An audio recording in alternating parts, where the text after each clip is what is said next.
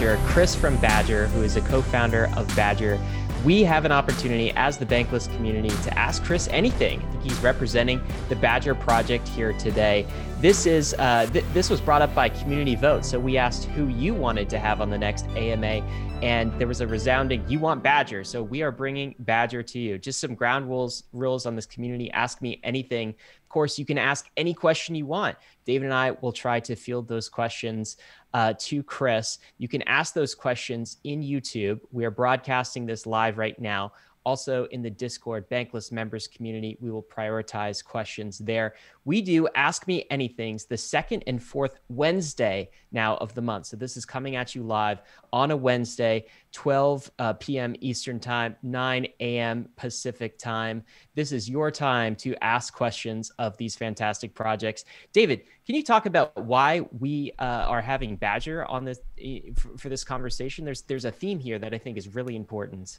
Yeah, Badger by popular demand coming into the Bankless live stream. Just the amount of energy and community excitement around this project has really just blown everyone's minds. And what Badger is really trying to do is to generate BTC infrastructure in Ethereum's DeFi. So just providing a suite of financial tools around BTC, but on Ethereum. And so it's trying to bridge the communities, which is always an ambitious endeavor, which is always, in my opinion, a noble endeavor to help bridge the gap between the BTC, the asset, and the Ethereum economy. And so we're going to dive into what these suite of tools looks like and how they can help Bitcoiners get their Bitcoin expressed into DeFi. And this project has just, like I said, just generated a ton of community hype and excitement. And so by popular demand, we have BadgerDAO here on the Bankless AMA. Absolutely. I think there's a question in the minds of investors and everyone in the crypto community. Is it going to be Bitcoin on DeFi, or is DeFi going to come to Bitcoin? I've had some recent debates around this too, and I'm super curious to hear what Chris from Badger says. We are going to come back with Chris in a minute, but first we want to tell you about the sponsors that made this episode possible. Gemini is the world's most trusted cryptocurrency exchange. I've been a customer of Gemini since I first got into crypto in 2017, and it's been my main exchange of choice to make my crypto buys and sells. Gemini is available in all 50 states and in over 50 countries worldwide, and on Gemini there are markets for over 30 various different crypto assets, including many of the hot DeFi tokens, and it's one of the few exchanges that has liquid DAI markets. Gemini just launched their Earn program, where you can earn up to 7.4% interest on 26 various crypto assets. If you're tired of paying fees in DeFi, or you don't want to worry about DeFi exploits, but you still want to earn interest on your crypto assets, Gemini Earn is the product for you. Another product I'm stoked to get my hands on is the Gemini Crypto Back Credit Card, which gives you 3% cash back on all of your purchases, but paid to you in your preferred crypto asset. When I get my Gemini credit card, I'm going to make sure that I get my cash back in ETH. So whenever I buy something, I get a little bit of ETH bonus back to me at the same time.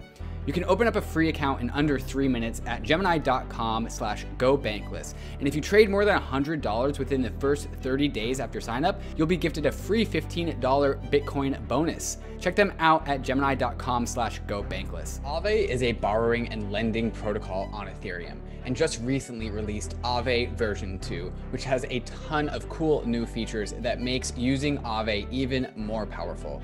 With Aave, you can leverage the full power of DeFi, money Legos, yield, and composability all in one application. On Aave, there are a ton of assets that you can deposit in order to gain yield, and all of those same assets can also be borrowed from the protocol if you have deposited collateral. Here you can see me getting a 200 USDC loan against my portfolio of a number of different DeFi tokens and ETH. I'll choose a variable interest rate because it's a lower rate than the stable interest rate option, but I could choose the stable interest rate option if I wanted to lock that interest rate in permanently. One of Aave's V2 features is the ability to swap collateral without having to withdraw your assets, trade them on Uniswap, and then deposit them back into Aave.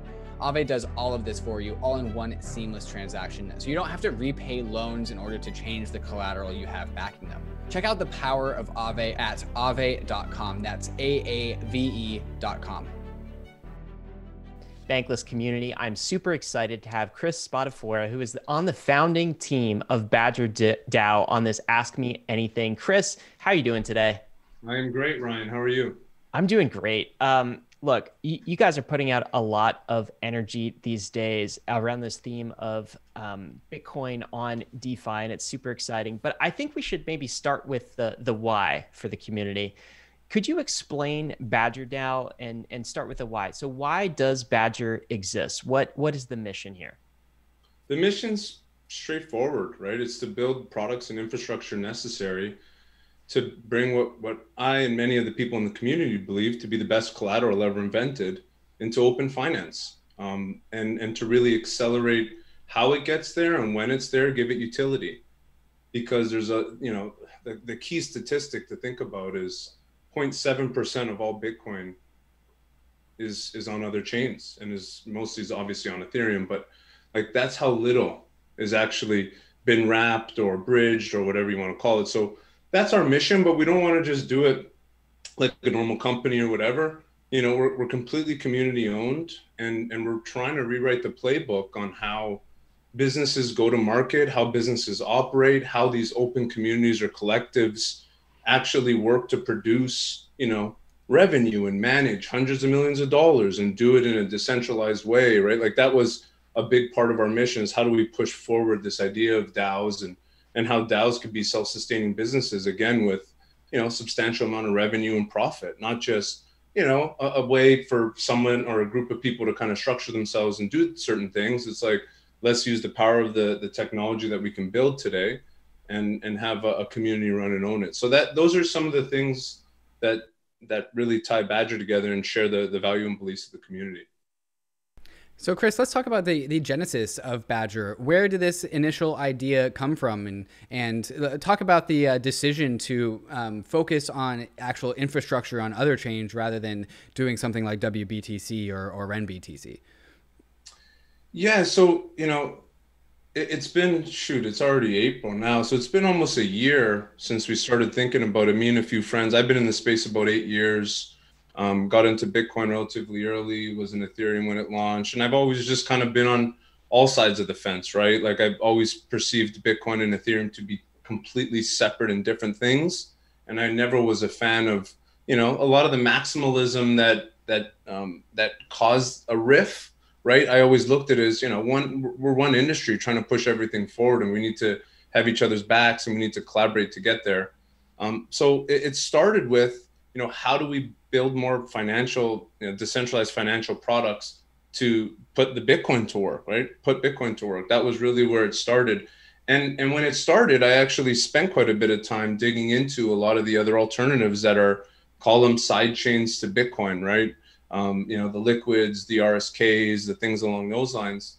And the fact of the matter is, then and now, the infrastructure, the development community, the interoperability and composability, none of that stuff, the tooling, none of that stuff really exists. And it was a very quick, hey, it's not going to make any sense to build it here. And we're going to focus on building it on Ethereum and accelerate how we can take that to market. So that was kind of the earliest stages. And around then too was when we started to see, the Yearns and some of these projects that were open communities actually bring products to market that had great product market fit, generate millions of dollars in revenue, and operate in a way where it was like, open. Anyone can come, anyone can collaborate, anyone can get involved, and anyone can build some really cool stuff with the developer first mentality of the community or organization. And that was when a lot of light bulbs went off for us. And we said, you know what, this is the path. We can rewrite the playbook on how businesses get to market. We're going to focus exclusively on how do you build the products and infrastructure to get Bitcoin there and bring utility to it. And we're going to build these products before we launch, at least what we felt were good products to start with, which were our vaults, which are similar to Yearn vaults, except dedicated to tokenized Bitcoin. So we optimize the yield that users can get out of certain Bitcoin LP positions. And then what our first attempt was at creating a synthetic Bitcoin, which is DIG, which is similar to Ampleforth, except intended to peg to the price of Bitcoin. And let's go to market with these, and let's do it the right way, right? Let's be transparent with who we are. Let's make sure everything was audited. Let's engage other communities as we prepare for launch. Like, let's have the communities make the decisions on day zero, well before launch. So when we got the Discord started in September of last year, It was really me and a few developers kind of putting stuff out there. Hey, this is the plan. This is the token structure. Here are the products. Here's the code base. Here's all these things. Like, let's figure out how we actually get it there and get it to the finish line. And it took almost 3 months. But excitingly enough, a lot of those individuals that got involved then were today, they're long-term contributors at Badger. They work with Badger full-time. They've been able to get us from where we were to where we are. And there's 60 people now working on the protocol, almost 4 months after launch, which is pretty mind-blowing. And, our product, our Vault product, which is our core product, holds about 1.2 billion worth of Bitcoin, almost 20% of all the tokenized Bitcoin on Ethereum. So for us, it was important to get off the ground with the right products, but also with the right community. Because if we were going to try and rewrite this playbook, we needed people that shared in the same values and beliefs. Because if you didn't, the longevity and the sustainability and the ability to have people actually work and dedicate their time, effort, resources on the protocol, it would have been next to impossible to do. So what we did was we said, okay, we're going to look across Ethereum and we ended up collecting 32,000 addresses and said people that have done these 19 actions that we felt aligned with like kind of 3 pillars of our values. One, they participated in decentralized governance. So if they voted on Sushi or Harvest or Yearn or OneHive or things along those lines, if they use tokenized Bitcoin in DeFi, so you provided liquidity on Curve, Balancer, Sushi, Uniswap, you lent it out on Compound, Maker, whatever it may be. And then finally, if you contributed to public goods. And we were the first group to airdrop anyone that contributed to Gitcoin through rounds 1 through 7. And that was really like, we felt like those people would be the exact type of people that would really help us get to where we needed to be. And that was really how we launched. And we said, hey, anyone that's done these actions, come claim some Badger. And by the way, here's our Vault product, and it just so happens to have a billion% APY. So why don't you get involved? And that was the start of it. I think you guys have crushed it on like building out your community, and there's almost a playbook there. And we've got already some questions coming in from the Bankless community on that playbook, and we'll definitely get to that. I just want to camp on this question, going back to the why. So why is Bitcoin on DeFi important? You said it's because look, it's a over $1 trillion asset right now, and only a small percentage of it is actually being put to work. We put out a post last week. Lucas Campbell from our team put out a case for like the $1 trillion opportunity for tokenized Bitcoin. He was specifically talking about Ren BTC, and that's the opportunity. It's either all of this Bitcoin ends up just being held forever, or it's being put in productive use in kind of the crypto banking ecosystem, or it's in DeFi, right? And you guys are saying it should be in DeFi. That post though did, Chris, trigger a back and forth I had with Anthony Pompliano, where he was very much of the like mindset of no, not Bitcoin on DeFi, right? What we're going to have is DeFi and Bitcoin. And I want to get your take on that, because I've got sort of my preconception. I kind of compared it to like, yeah, but that's really hard because you're essentially trying to program on a, TI-83 calculator when you have like a full PC with a full stack and a virtual machine and everything else. But he has kind of a different take on that. I'm curious to get your take. So having explored what it would take, I assume you did explore this, to build DeFi on Bitcoin. You came back to Ethereum. What's your take on that whole debate? My take on the debate is there's no right or wrong answer. So do I think there will be financial services on the Bitcoin network? Yes. Do I think those applications and the ability to put your Bitcoin to work on the native Bitcoin network are going to happen anytime soon? No. I think they're quite a bit of ways away because of a lot of the things that I mentioned earlier, right?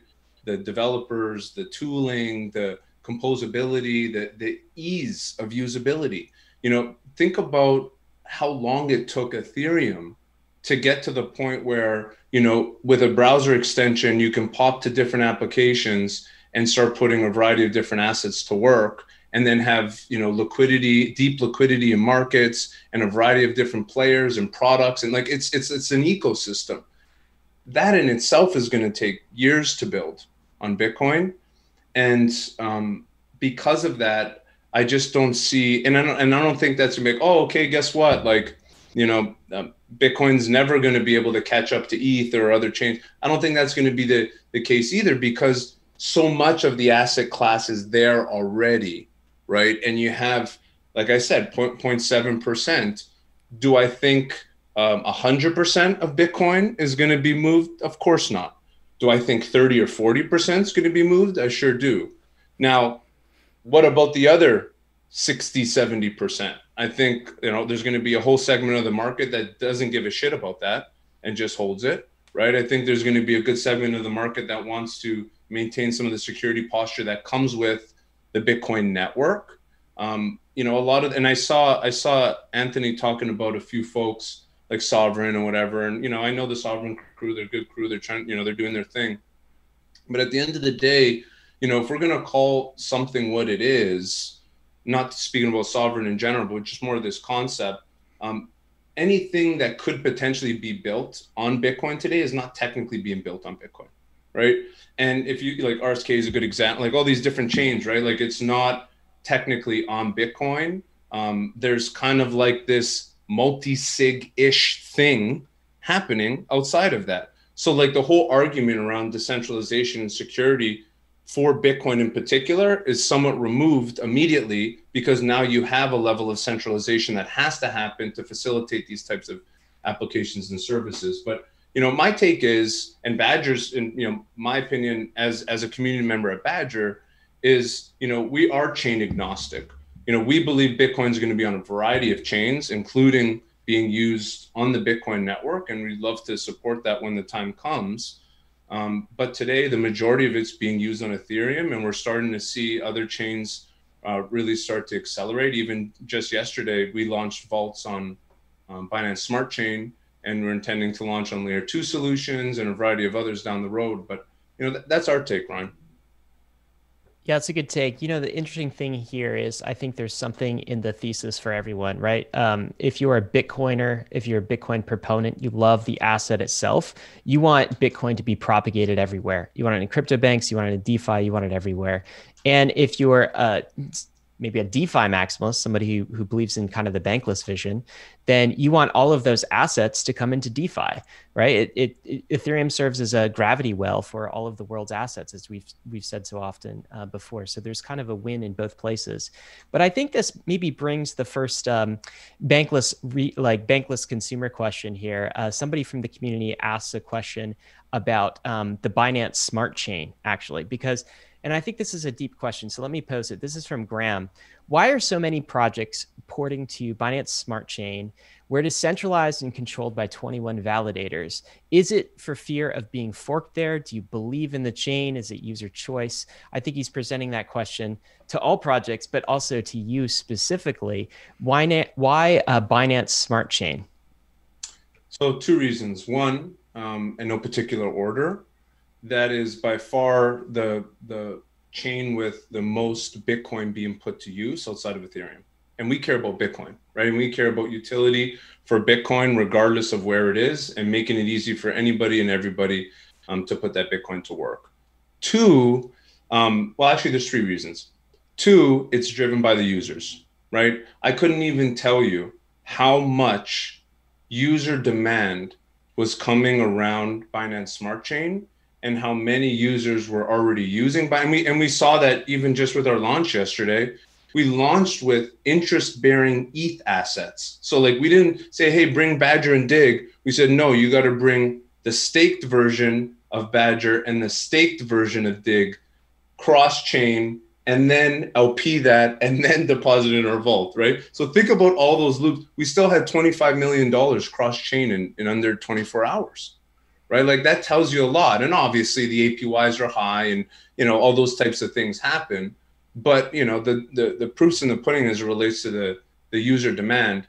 And then I'd say the third piece is ease of deployment, right? Like, it was not hard for us to really ramp up to deploy our infrastructure over there, from the graphs, the keepers, the actual contracts, the multi-sig infrastructure. Like, and then for users to just kind of plug in with their MetaMask and do what they got to do, there's such little friction now.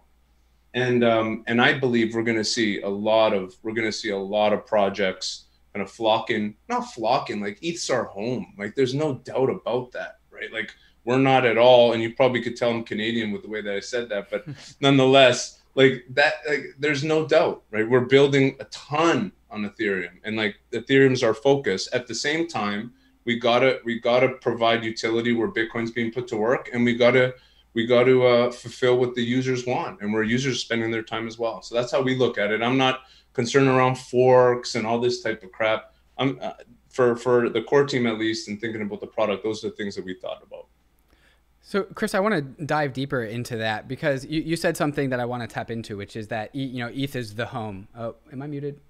Oh, no, you're not muted. Yeah, you're no, good. I'm not muted. Not to you guys on OBS. And so you said ETH is your home, and so I am personally, I have skepticism as like the long term usage of something like Binance Smart Chain outside of a bull market, right? Like, there's a plenty of usage to go around during bull markets, but during bear markets, do those users and liquidity stick around? And so I kind of wanted to dive deeper into what you mean by when you say ETH is your home, right? Because many assets become issued on Ethereum first, and then find their ways to other blockchains, Binance Smart Chain, like any other EVM compatible ones. And because they're compatible with Ethereum, these assets can float around the whole crypto world, right? Not just Ethereum, but they were issued on Ethereum first and foremost. And so that ultimately settles to Ethereum. So when you say like Ethereum is your home, dive into that a little bit more. Like what does BadgerDAO have on Ethereum that perhaps maybe it can't replicate anywhere else? Or is it actually BadgerDAO really just a nebulous thing that exists wherever the users go? How does that work out? Well, from a practical perspective, Ethereum's our home because that's where governance lives, and that's not going to change, right? And that's obviously specific to our project because our project runs as a community governed initiative. So that's from a practical standpoint. Mm-hmm. From a not so practical standpoint, when we're building and integrating with different protocols and looking, there's so much work to be done on Ethereum, like just enormous amount of work. And even if you look at, what we brought to Binance and what we're going to be bringing to other chains, it's really like what we brought to Ethereum a few months like when we first launched, which is like, here are yield optimization vaults. Here's the strategies that they run. These are the types of things that it can do. And that was the extent of it. And when we look to bring things to market, we're most likely going to be bringing those things to market first on Ethereum, and spending the time to really develop them there, and then looking to how can we do it, but also do it in a way where it's not a huge technical lift for us. That's a big thing, right? Like you guys know, and a lot of people know, like, finding talent's not hard, not easy. We've been lucky enough without doing a job posting to have 60 people working with us, but neither here nor there, we're stretched, ridiculously thin on all the things that we're working on. But there is still so much of an opportunity to continue to be like the home for Bitcoin on ETH. And there's so much more to the stack and to the utility tool belt that we need to build. Because for Badger today, and I've said this so many times publicly, but I'll say it again, Badger accelerated because they were the best, best farm, best APY for Bitcoin, right? In December and January and so forth. But, again, when you look at the bull market, that could sustain for a period of time, especially when the majority of ours, like many others, yield is subsidized with token distribution and rewards, right? Like that is not sustainable at all, like nowhere close to sustainable. So for us, there's still so much utility that we need to build, and we're going to be building on ETH and potentially looking to how we bring that to other chains down the road. But that's what we think about when we think about ETH being our home. And, it's a quick piece around utility. Like, where do I think utility can come for us and for projects like us? It's interesting what's happened. We've collected so much capital, like billions of dollars in Bitcoin and a few other, like our native assets, Badger and so forth, that, we can create use the synthetic layer on top to create a variety of other assets that unlock the liquidity and create capital efficiency in those positions, eventually becoming the best place to unlock liquidity in any BTC LP position, because that's where the majority of our deposits are. They're either Curve LPs, Uniswap LPs, or Sushi LPs. So for us, that's our focus around utility, so that people can further participate in DeFi. And I think that's going to happen a lot. Like, a lot of the protocols today are going to be more of the primitive protocols tomorrow. And it's like, how do you kind of transition to be more on the bottom of the stack than on the top of the stack? Just one last one on this, because I think this is all part of the philosophy of the project and it's important. Then we want to go into quickly the components of BadgerDAO and make sure everyone listening understands those. And there's some other viewer questions coming in. But I want to ask this, Chris, because I think this dovetails with what Graham was asking is, do you worry that we lose the definition of DeFi somewhere in here? So I think that's what really Graham is kind of getting at, right? So when we call something DeFi and it's really on the Binance Smart Chain that's managed by 21 validators and looks a lot more like a crypto bank, is it really DeFi? And maybe the answer to that question is, what's the definition of DeFi? Is another question, right? So that's the question I'm going to ask you, Chris, is what is your definition of DeFi? My definition of DeFi is a financial system that's predicated on peer-to-peer transactions, right? When I think about decentralized finance, I think about that. I think about removing the bloat of the middleman. I think about people being able to own and control their own assets and having the ability to participate in finance like they've never been able to participate before. But because of the value proposition on both sides of the fence, they're actually interacting with other individuals that are doing the exact same thing. And that's kind of how I think about the future financial systems that we're building today, but are going to obviously evolve tremendously in the future. And so do you think that definition for DeFi extends to something like the Binance Smart Chain? I think so.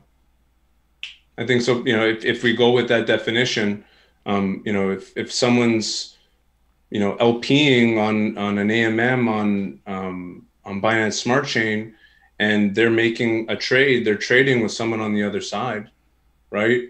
They're using something like Badger. It's not like Badger has control of those assets. So it's just a set of smart contracts in the end of the day.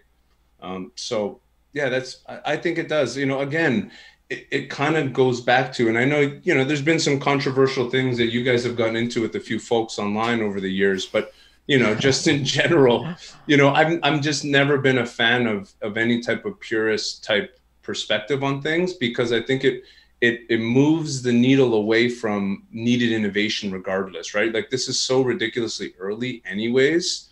Like, what it is today won't be what it's like tomorrow. But like, an example, okay, here's an example.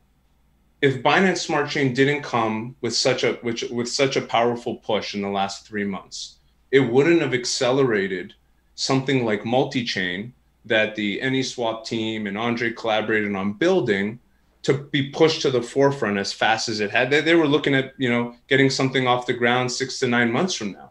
But because of that, we're starting to see all these tools and tooling being pushed to the forefront. And the fact that we were able to, through messaging, through community engagement, obviously through incentivization, have $25 million in 24 hours move across chains. Like, think back to like 2017 when everyone's going balls crazy about like atomic swap stuff and shit like that, right? Like, things are actually happening. Where it's going and the centralization of where it's going and all these types of things, in my opinion, don't matter nearly as much because of what's actually happening and how that's going to be what pushes what's going to happen forward so much more, so much faster. Yeah, I think the bankless take on this whole thing is what you're saying is true. Like, the adoption of Binance Smart Chain is actually good because it pushes Ethereum to scale more. I also think we probably come at this with different perspectives, right? Like, so BadgerDAO, you're all about optimizing yield for Bitcoin. That's super important. That's what the whole project is about. Bankless has to have a little bit of a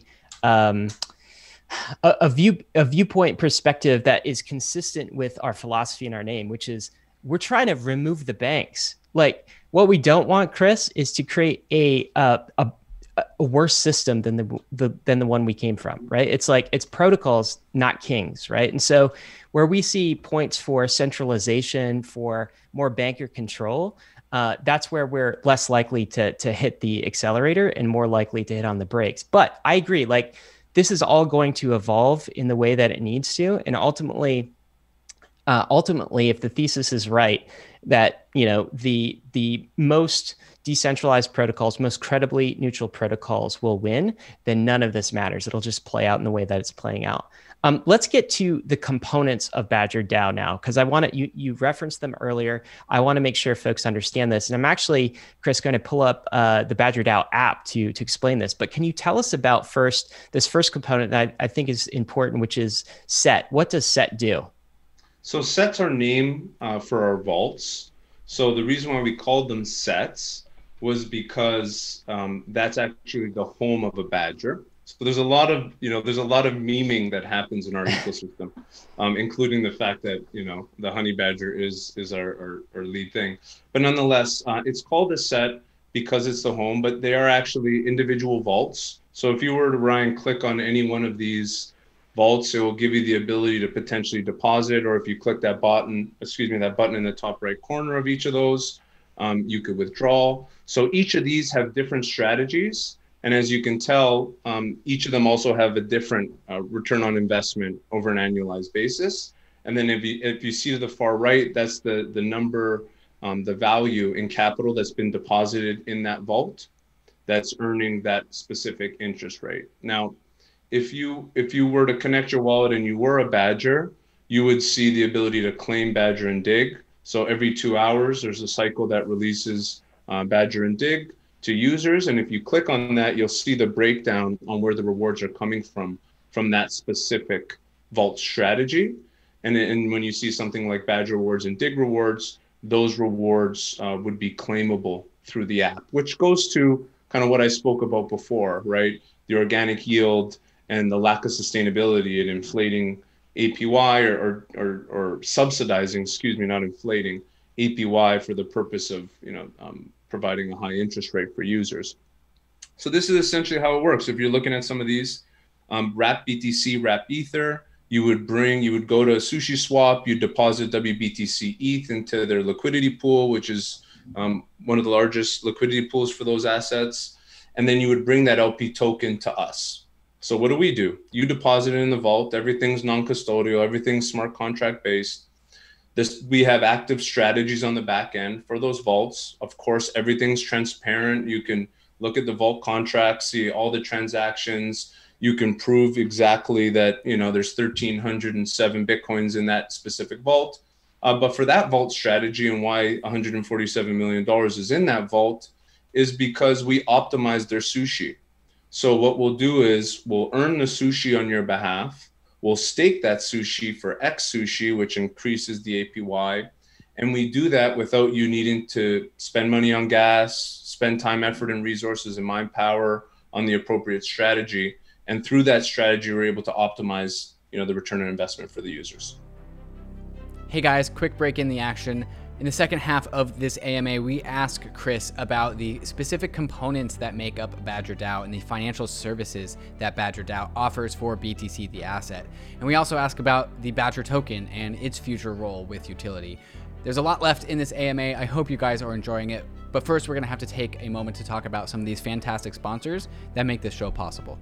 If you are looking for a product that connects your fiat bank account with DeFi tokens and products, you need to download the Dharma mobile app.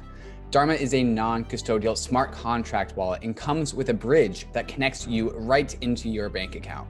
Dharma is the fastest and most efficient wallet between your fiat in your bank account and any token on Uniswap, or even any vault in Yearn. With Dharma, you can get over $25,000 per week into the DeFi universe, and you can do it non-custodially.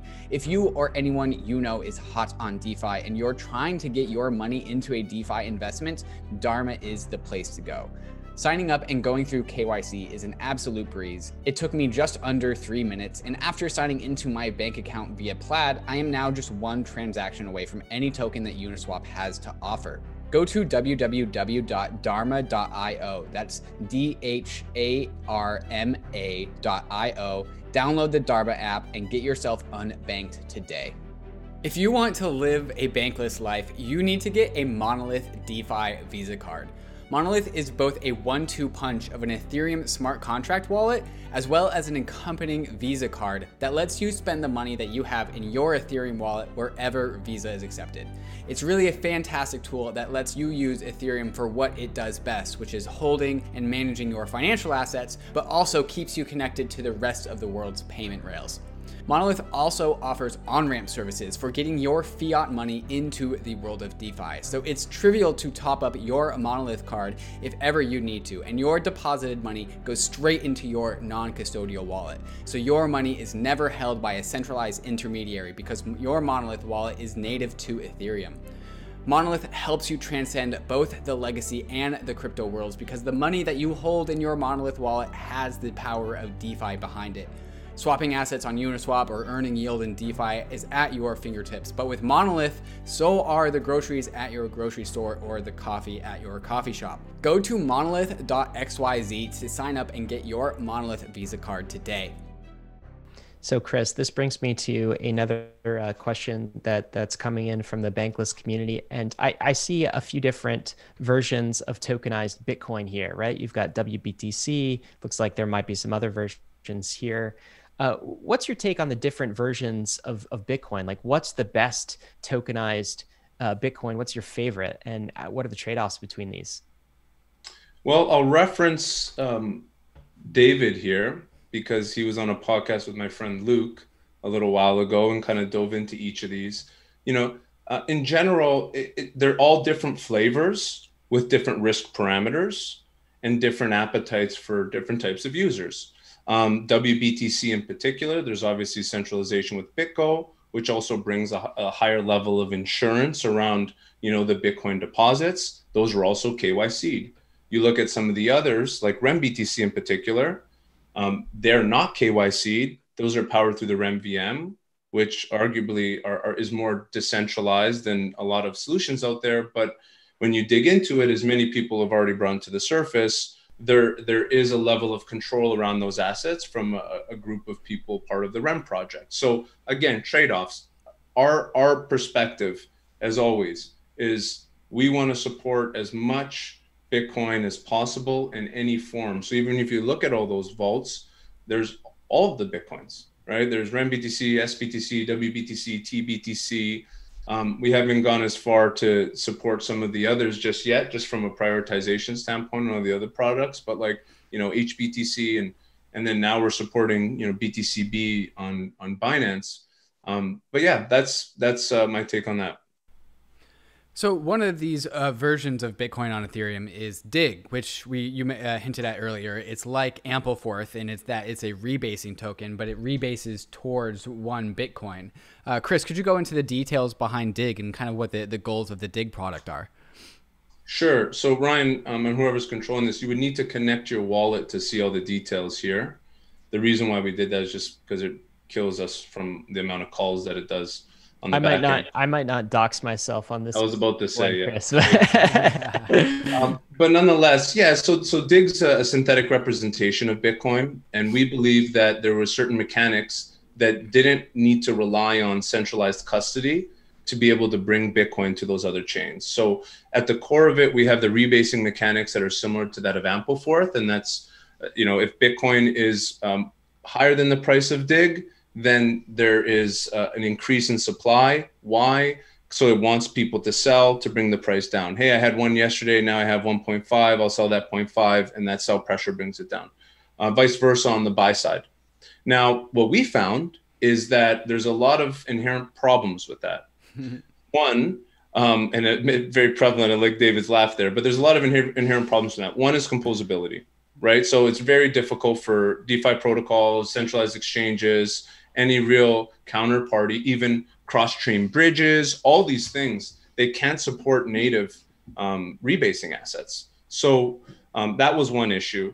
The other issue is when you look at the rebasing mechanics, the buy side is really, in our opinion, broken, right? That's the broke, because then what happens is the price is going, we've seen this with Dig. We've obviously seen this with Ampleforth.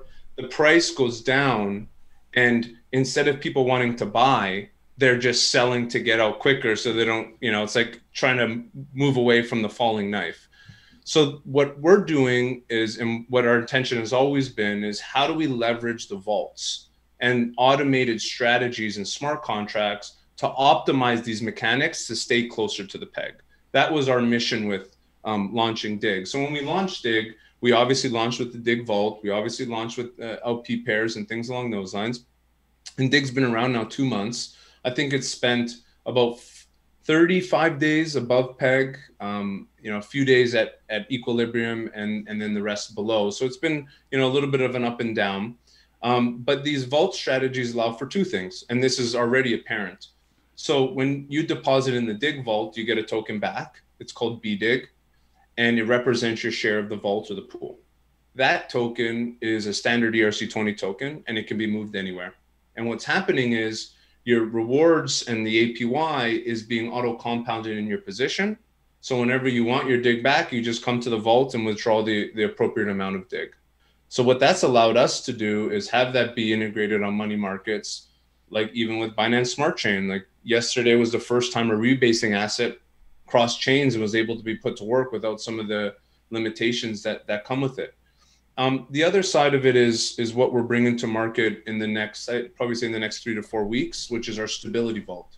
So we're going to have an active strategy that uses a reserve of WBTC. If you think about, if you guys are familiar with the Frax model, it's kind of like that, but think about like an automated vault strategy that's taking action to optimize those parameters that I talked about before. So if we were able to drive quite a bit of the Dig supply, circulating supply into that Dig vault for a lot of the other reasons, composability, APY and stuff like that, and then have automated strategies selling at certain parameters and buying at certain parameters, that inherently should drive the market, because it represents the majority of the supply from that market, to be closer to the peg. And we feel that that is, our attempt at trying to bring a synthetic Bitcoin to market that doesn't rely on any centralized custody. Chris, this is a question from Mark from the Bankless community. How would you, Chris, argue that Dig is the most trustless and best asset representation of Bitcoin on Ethereum? Maybe just consolidate what you said to like, what's the elevator pitch for why this is the best trustless tokenized version of Bitcoin on Ethereum? Well, I wouldn't say that's the case today. It's not, it's not the best trustless representation of Bitcoin, because we haven't been able to knock it out of the park with stability. The volatility in itself makes it difficult to claim anything close to that, to be honest with you. And that's really not our intention to be the best. Our intention is to give an alternative and another representation from a price perspective that allows you to take advantage of all the great things that can come with DeFi and all the utility that can come with DeFi. We're also proponents for the other types of Bitcoin, and we believe there's just going to be so many varieties that fit different risk profiles. So I wouldn't say, I wouldn't agree that is, or I wouldn't say it's the most trustless and best representation, but that's our take. Chris, I'd like to get into the details of the Badger token. And so earlier you illustrated how the Badger token is a tool to issue rewards, and you alluded to it being unsustainable in its current form because it's being issued, right? So what is like the long-term sustainability plan with the Badger token, and also perhaps just comment on the role that the Badger token plays with both governance and value capture? Yeah, at the core of it, David, it's it is a governance token. Any and everything associated with the Badger ecosystem, all products, all parameters, all fees, treasury, everything's decided. We've had, I think, 43 different improvement proposals that have been voted on. To put in perspective, our last vote had 1,299 unique wallets participate in that vote. And that accounted for almost $20 million worth of Badger that was used to vote for that specific proposal. But that is the core of Badger. It's like, by having Badger, you have a real voice and shared ownership in everything that's being built. And it's not, again, this is the evolution. It's not just, hey, I'm governing like this cool, fun stuff. And it's like me and a few friends kind of ring around the rosy. You know, our vaults alone create almost $5 million in profit, right? We have $600 million in the treasury. Like, these are real dollar amounts. These are real, this is a real profit generating business / company. And the only way decisions are made and things change and that company is going to be successful is if the token holders put their voice forward, have impact, genuinely give a crap, and give the type of insight necessary to push it in the right direction. And that's the true value, call it value. That is the utility of the Badger token. Today, we don't distribute any type of revenue or profits back to the token holders. Of course, that's to the token holders to decide. But nonetheless, that's what Badger's all about. And, you know, when you talk about unsustainability of reward distribution, you know, there's a couple of things to point out there. From a pure product perspective, that's what I'm speaking to. From a token distribution standpoint, and further putting the hands of your token into, further putting the token into the hands of people that should have it in their hands, I don't know a better community to put it into than your product users. Like, you're using a product, that product, you then have say over everything about it as the product user. Like, it's as if like I used any product in my normal life and I had the ability to say, you know what, fuck, these fees are just pissing me off, man. I don't really want this anymore. Put a proposal forward, make a change, rally the community, right? We don't necessarily have as much of a convoluted governance structure. It's very straightforward. You know, there's a forum vote. It needs to meet quorum of 50 yay votes. Then it goes to snapshot, and then you can vote on it. There's no delegation. There's none of this type of stuff.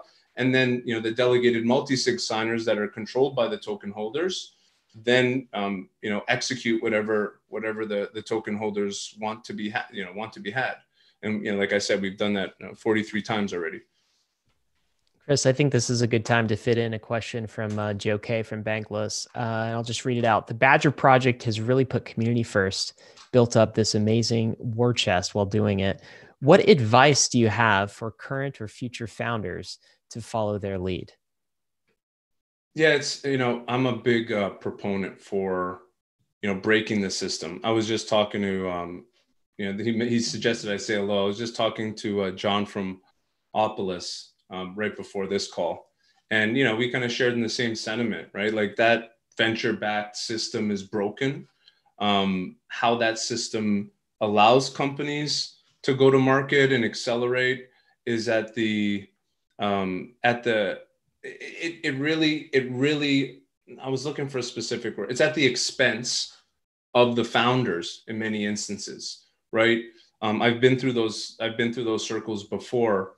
So what I would say is, you know, we have an opportunity, and timing is very important. Obviously, you know, I think we all can relate what it's like launching a project in the bear market versus the bull market.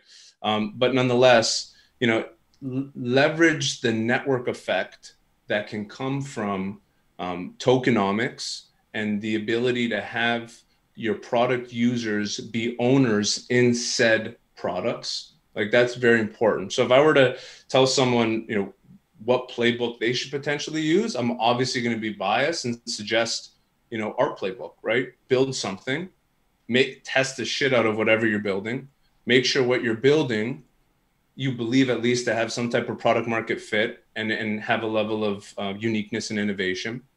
Then think very, very closely about what types of values you want the community members to share, and try and align that with a specific message. Like, I've said this to, you know, a few people have asked me a similar question. And you know, when now in the market, when someone says Bitcoin, at least in the if you're a DeFi head, you'll probably say like Badger. If you were to ask like, hey, what Badger's about? They'll answer with Bitcoin. Like, think about how simple that message is versus what we're used to, you know, the elevator pitches, the things that come with crypto projects. I'm doing this for X and that, and like all these crazy words. And people are like, what the fuck are you even talking about? You know? So it's like, that message needs to align with the values that you want to share, because similar to Bankless is another great example. You have a shared belief system, right? And that's what builds community. And with community, you have sustainability, because that community is going to go through their trenches with you when we're in different types of situations, right? And they're going to be there when we're out of those situations, and the market picks back up and all that type of stuff. So I would say identifying that, and then the final piece to it would be, how can you use on-chain actions to verify and quantify those specific values so that you can attract those community members early and feel confident that if you have a product that solves a problem, that's aligned with a mission, that you think based on these on-chain actions that these people will share, that by you going to market, you'll at least get off the ground and be able to hit it running. And then with that, if you are successful, even mediocrely successful, you'll have plenty of money to bootstrap the business, find other streams of revenue, hire people. And now you're doing all this without a board to talk to, without all the bullshit that comes with investors and, traditional, company type stuff, venture-backed company type stuff. So that would be my suggestion. Chris, it's always very refreshing to hear when somebody can communicate the association between like the cultural shared values of a community and what is ultimately then value capture in the token. Those two things, if people there aren't very many people out there that can communicate those two links. So that makes me really optimistic about what you guys are doing at Badger. I want to turn to a question that I'm seeing out of the Bankless YouTube is what other chains is Badger interested in deploying onto next? So we released a post, I guess, last week, and it had an infographic on a variety of different chains and layer 2 solutions that we're looking at. In the end of the day, our priorities are going to come around what I spoke to before, like where's Bitcoin being utilized, where are the users, and then how easy is it for us to deploy there. So like EVM compatibility is top priority, first and foremost, and the whole slew of them, right? Like we're looking at Optimism. We're also looking at Solana. We're going to be launching on Polygon, within the next few weeks. Like, the list, once again, it's we're looking at Polkadot. It's early. We're looking at Avalanche. It's really early.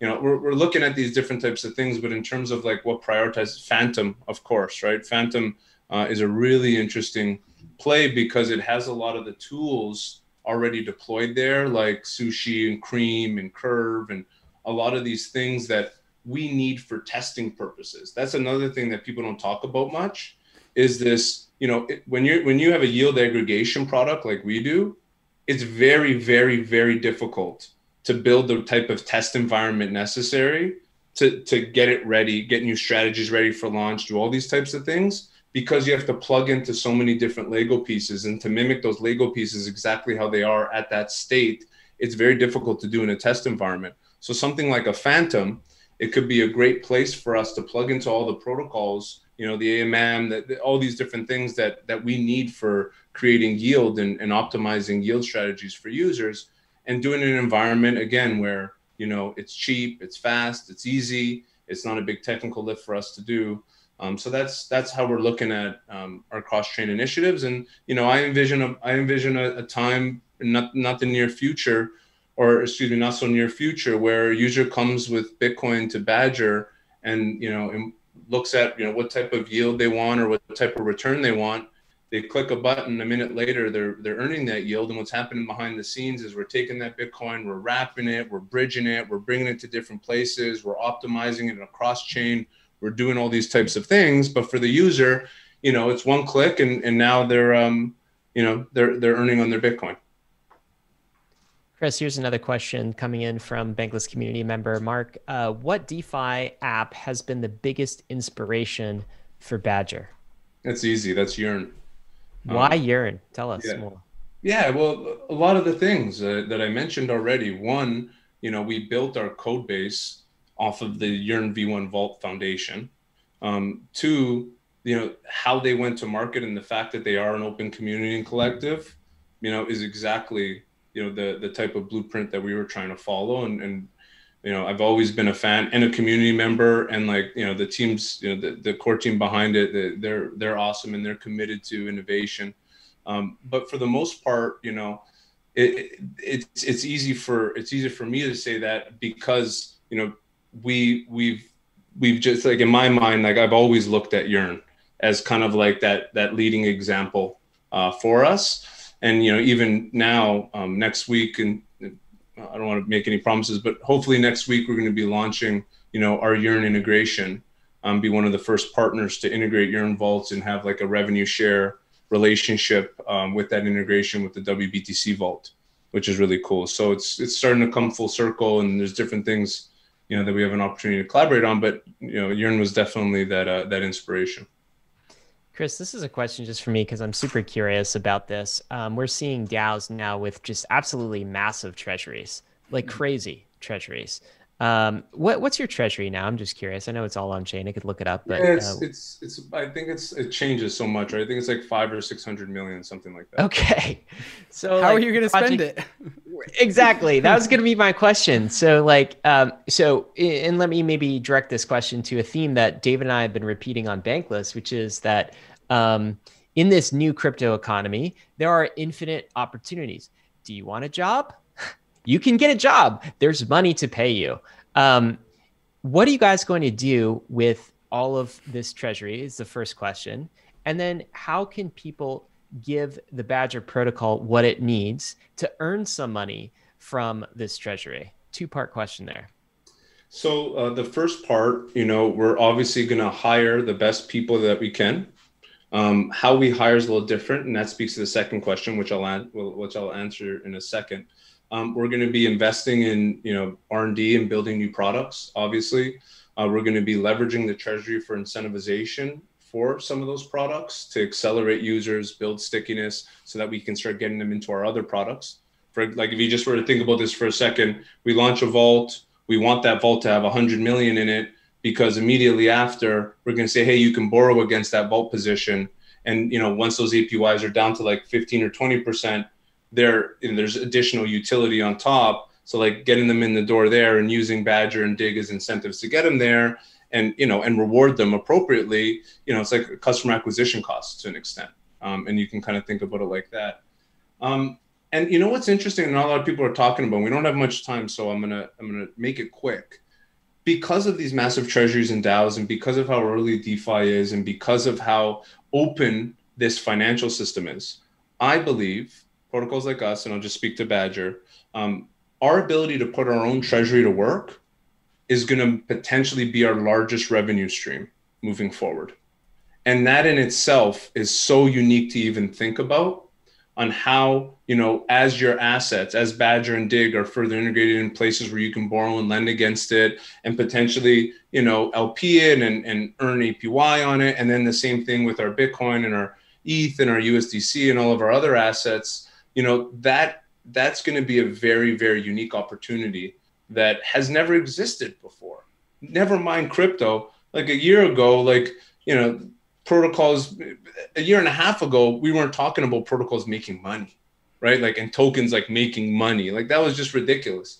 Now it's a reality. And now with that capital, there's a lot that you can do with it to optimize. You know, people would go nuts. Tradition, like these DAOs are also going to have like, I don't want to use traditional banking terms, but like asset management and funds like that sit, you know, underneath that, they're putting that treasury to work to generate that type of revenue. It's pretty wild. And when you have a large community like us with like 15,000 people that can give input and say, yeah, here's a proposal, this is what we should do. Hey, I was doing this, and this. And then these groups come together. We're actually talking to a few folks that are very DeFi native investors and users that are going to kind of build this like subcommittee within Badger that are responsible for a percentage of the treasury upon, you know, community vote. And they're going to be putting that to work to optimize a return on it, right?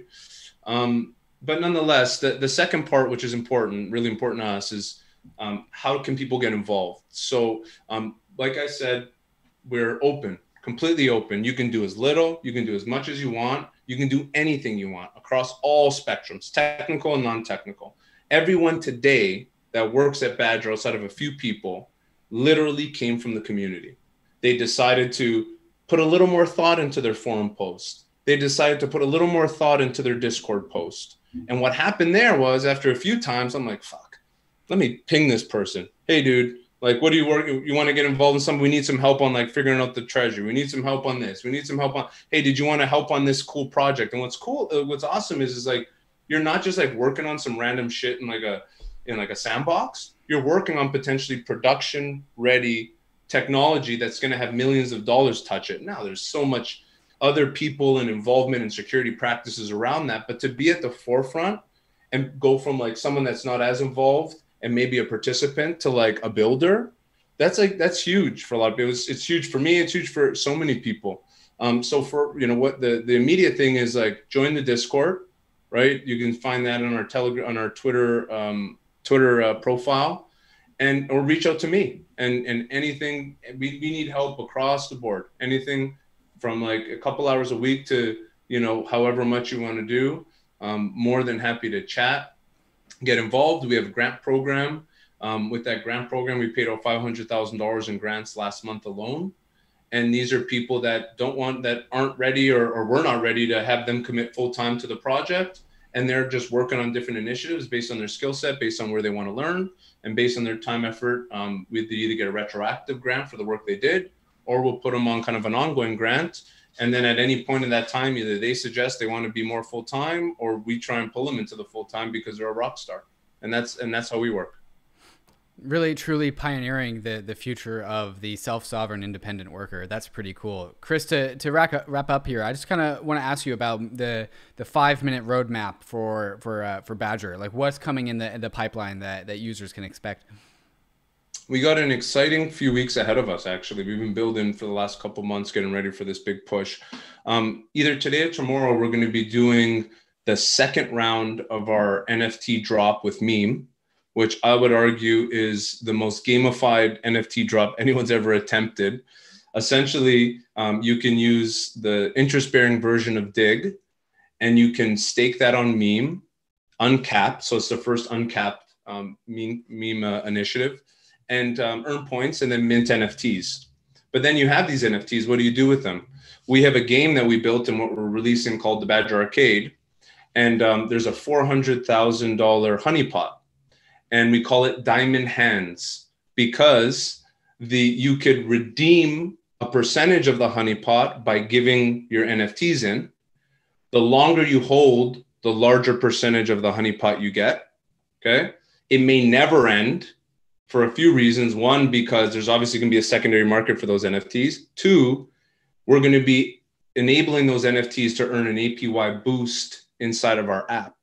So giving it real utility inside of the ecosystem. So we're going to be going to turning that on either today or tomorrow.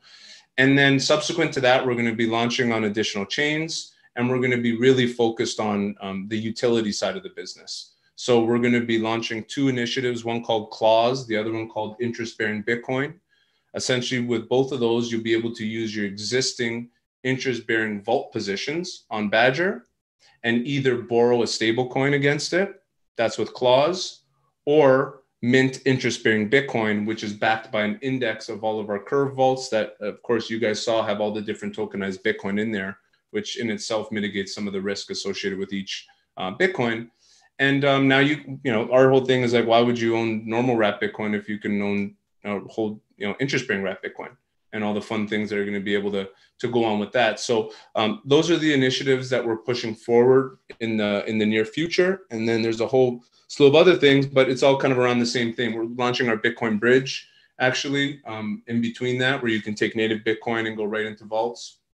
Launching Zap, so Zapper, so you can go from any asset into the vaults with one click. So we have a lot of these things that we've been working hard on, and we're excited to make it easy for people to use the app, give more utility to Bitcoin, and then give more utility to already existing vault deposits. Chris, that's awesome. Thanks for walking us through the vision, this community. Ask me anything. This is Bitcoin on DeFi. It's super exciting to see the community you've built around this vision. You guys are building hard, man. So well done. Thanks for joining us on Bankless. Awesome, guys. Thanks for having me. This was a blast. Bankless Nation, risks and disclaimers, of course. Bitcoin is risky, so is DeFi, so is all of crypto. You could lose what you put in, but we are headed west. This is the frontier. It's not for everyone, but we're glad you're with us on the Bankless journey. Thanks a lot.